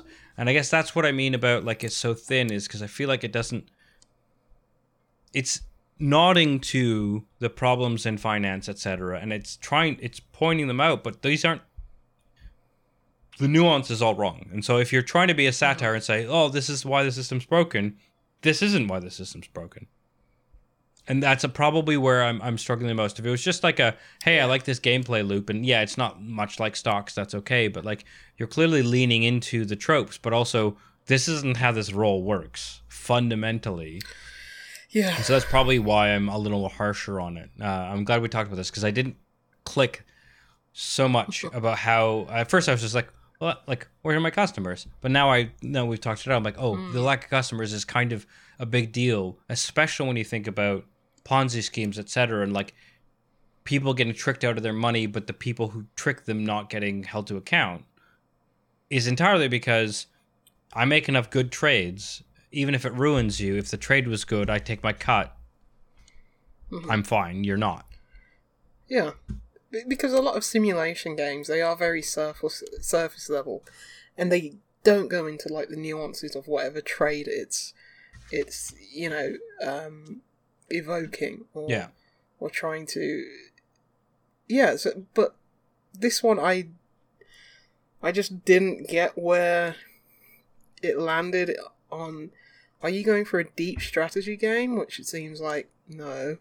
Are you therefore going for a cleverly put together puzzle game with the like, kind of setting, yes, of you're working in, finance and stocks and shares, which doesn't seem that way either. So it's like it's caught in between this weird nebulous outside of the Venn diagram of like who's going to enjoy it and what kind of game it is.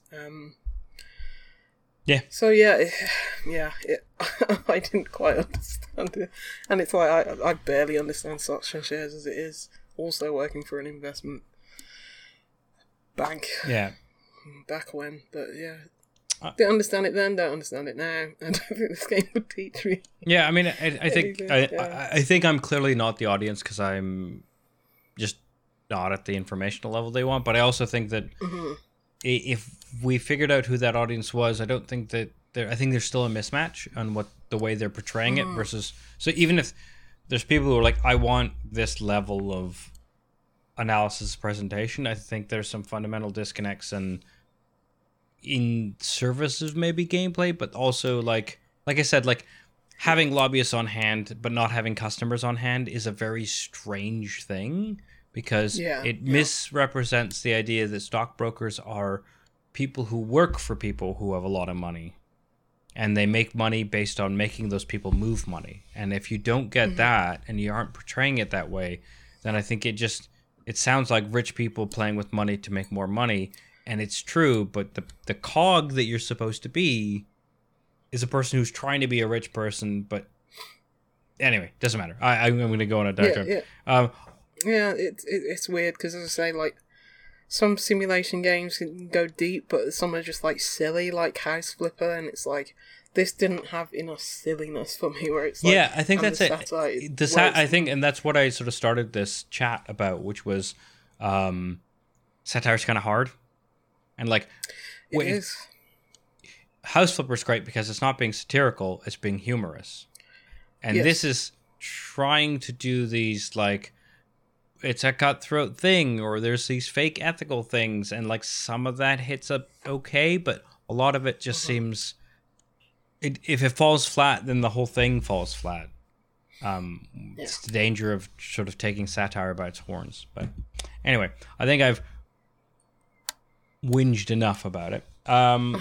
So those are my thoughts on Inside Invisible Hand. I like the name. Yeah, I mean it's a good name. It's just also not what. Yeah. Yeah, it doesn't. It's not quite. Yeah. You'd think it is some like. But also, there's a glimmer of something interesting there, and also if you aren't. People seem to like it. According to the people. Seem to like it according to the reviews. Yeah, as well. Exactly. As you say, we just may not be. We may be the completely wrong target. Yeah, exactly. Yeah, having both worked in investment, etc. But yeah, it is what it is. Anyway, let's. We're now at 8 o'clock, which is a reasonable chunk of time. So I'm gonna ask you what your favorite beer was, even though I'm pretty sure I know what it was. Yeah, it was the what is it? Something Delight. Red Sky. Yes, Red Sky at Something Delight. Red Sky at Night, Brewers Delight. The BBNO, was it 5? Oh, I've still got some left in there, so that would be nice for later. Yeah, the 5. It's a really good beer for its money. You're not going to find many good beers of that quality for like under £2. So I do recommend it if you're just looking to supplement your weekly shop or your other beer. Definitely recommend it. It's like juicy. It's got enough fruitiness in it. Finish a bit wishy-washy, but I mean, you can't really complain. I was just say at that price, I'm beer. like shocked how. Not that you're hard on beers, but just like you said really good things, and it's such an inexpensive beer. Yeah, that it's just good. like, damn, I'm gonna have to truck one of those down. Except I don't go to Marks and Spencers for it. Yeah, that's a problem. There's never any in Marks and Spencers. Yeah, but yeah, for that price, you're gonna be hard pressed to find something better. Even something that's like, add an extra quid onto that. Still gonna be hard pressed to find something as good as that. But yeah, the 2-0, it's really good. I think the fact that I haven't had a red ale in a long time helps. So even that alone is quite novel and nice. I'm just gonna pause you there. I'm really kind of shocked at how the red ale is. So it's much more common back home in Canada. Yeah. So like Molson is the big brewer of Canada. It makes Canadian. It's a garbage piss beer. But they have the Rickards line, which is their pseudo microbrewery. So like 20 years ago when microbreweries were coming up, they made Rickards, which they sold across the country, but pretended like it was a competition with your local microbrew. And Rickards Red was by far the most popular and the most widely seen one. And so like I grew up where it's like, hey, I go to a new town, I can get a Rickards Red. I know that's a decent beer. And here it's like red ales just aren't a thing in the same way. Yeah, I think it's more of a traditional style and like, old man's pub on cask. That's what it's like, yes. But yeah, it's not a new and trendy, hip kind of. It's not a New England IPA, basically. Yeah. But yeah, it's a shame that I don't see more of this style, and it's like how I kind of lament about saisons recently. It's like don't see them much. Even that's such a shame. We're coming up to saison season. Don't see them much. So I don't know what it is, but yeah. So it's really novel to have one, and it's a good one of those. As I say, it's got that nice red berry fruitiness at the start, and it has a wave of earthiness and bitterness and malty, like a nice malty backbone, but that's not too overstated, and yeah, just really well balanced. And I want more. Why don't we ever buy 2 of each beer? Cause yeah, I mean, so this is even if we don't like them, it's like we'll still drink them anyway. This is the thing that I know when one of us really likes a beer is when we sort of immediately go, I should have bought 2, because we're obviously in a position where novelty is part of our biz, right? But yeah, it sort of inhabits your general beer consumption, where it's like even beers I don't put on the pod, I'm probably going to buy 3-4 different ones versus 2 and 2, right? Like that's just the thing. And then you have this like, oh, this hit me different. This is exactly what I wanted. Boy, I wish I had more than one of these. And you're like, shucks. Cool. Because I said that about Reams from Glasshouse a few weeks ago, and I just bought 2 of them. Yeah, 2 more. I was going to say. So I need some more of these. Yeah. The benefit is when there are things much more like this Looper, which Full Circle makes isn't a limited run versus, say, this Northern Monks Cherry Cola Sour IPA, which is a limited run because it's a Patrons project, and so like it sucks when you hit something like a Patrons project where you're like, oh yes, I love all of the things, I want as many of these as possible, and you're like, oh, I bought the last one from the bottle shop, didn't know, and I'll never see it again, which is just the give and take. It was the grape soda IPA from Northern Monk I really didn't like. Yeah. I think they're not. I mean, spoiler alert on what I'm about to say. Don't think they're good at soda IPAs. I really, really liked this Full Circle Brew Looper IPA. Mm-hmm. I haven't had a Full Circle in a long time. It's fucking shite out, but this was a very springy beer, and I loved it. Like I said, it had. I mean, I waxed intellectual enough about it. I think it has all of these really interesting, zesty, light, slightly sweet, and with a backbone of grapefruit notes, while still having a bit of a underlying maltiness. It's just a very well made beer that still felt like beer, but like is so inherently springy and just really well crafted. Sort of, even though the weather doesn't match it, it's exactly what I want in the spring. It was just really nice, and it only betrayed at 6.4% when I sort of had to think about how light it feels versus how light it is, and I really commend them on that, because often you're just like, well, it's a little more viscous, or it's not, or it's watery, or it's not, right? I mean, same. And this is actually the had to think about it because it's so light in its touch, but clearly viscous enough. And I like that it's both, because then I don't feel like I'm having a watery beer. I just have to like pay attention if I care about that. And I really like Northern Monks, and I really like the Patrons Project, but this Cherry Cola Sour IPA, not their best. Just it's not what I want.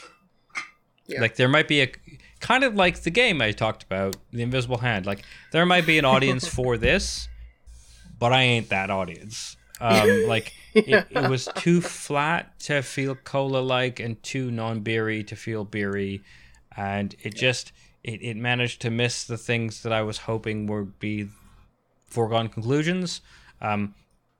It was interesting. I liked that there was this, like I said, this rooty cola-ness. So the cola wasn't like artificial tasting. It was like, oh, you're doing something interesting there. It has a bit of a sweetness and a bit of sweet and sour cherry. I get what they're doing there, but ultimately there wasn't enough beer in it. And it just not what I was looking for. And I knew the risk when I bought it, because it's a cherry cola sour IPA. Yeah. But like the IPA wasn't really there. Nothing ventured, nothing gained. So why not? Yeah, exactly. I mean, it's not like I'm not going to continue to buy Northern Monks Patriots projects. Yes, sometimes we hit those moments, but like often they knock it out of the park. Yeah, and like absolutely. I really respect that project because of that. So, cool. Well, that's us for the week. It is. Yeah. So if you all. Sorry, I got distracted by the spam on our Twitch. I do want to become famous. You're already famous. No, Look I at don't. you. You're right there. Famous. Famous woman. Sorry. If you like what you've seen, please follow, like, subscribe, review, rate on whatever platform you're seeing this on, and share it with your friends. We want to reach more of you. If you want to contact us, you can email us at tankedupcast@gmail.com. Tell us why the Invisible Hand is much better than we thought, or that there's some beer out there that we should try, or anything else. You can also tweet us at tankedupcast. You can visit us at outoflives.net and see all kinds of other podcasts, VODs, pop culture-y articles, etc. You can reach Lucy at JuicyLuce9 on Twitter, Instagram, Untapped, all of the things. You can also reach me at the Omniarch on those things, except Untapped. Don't bother, I don't use it. And you can reach Ben and tell him how much you missed him this week and his more effective hosting. Adil, you did a fantastic job. Thanks. At Nova_47. Ben who? Sorry? Ben who? Oh, Ben... Her. Yeah. Ben Her. Yeah. Charlton Heston. Yeah, you can read the NRA. He might have died, and the NRA might be in great legal troubles. But we've got our own Ben Hur. Anyway, so yeah, that's been us for the week. Yes, we've been tanked up. Bye-bye. Bye. www.outoflives.net